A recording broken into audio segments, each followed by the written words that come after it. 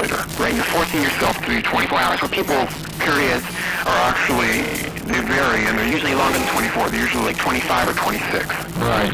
And so you can model that and see what happens. And some of the experiments that have been done associated with that, they would put people in dark rooms and they would do things in such a way that they wouldn't know when the sun is rising or setting to see how long they actually would stay up. And what they found is that in general it was more than 24 hours. It was not the same for every person.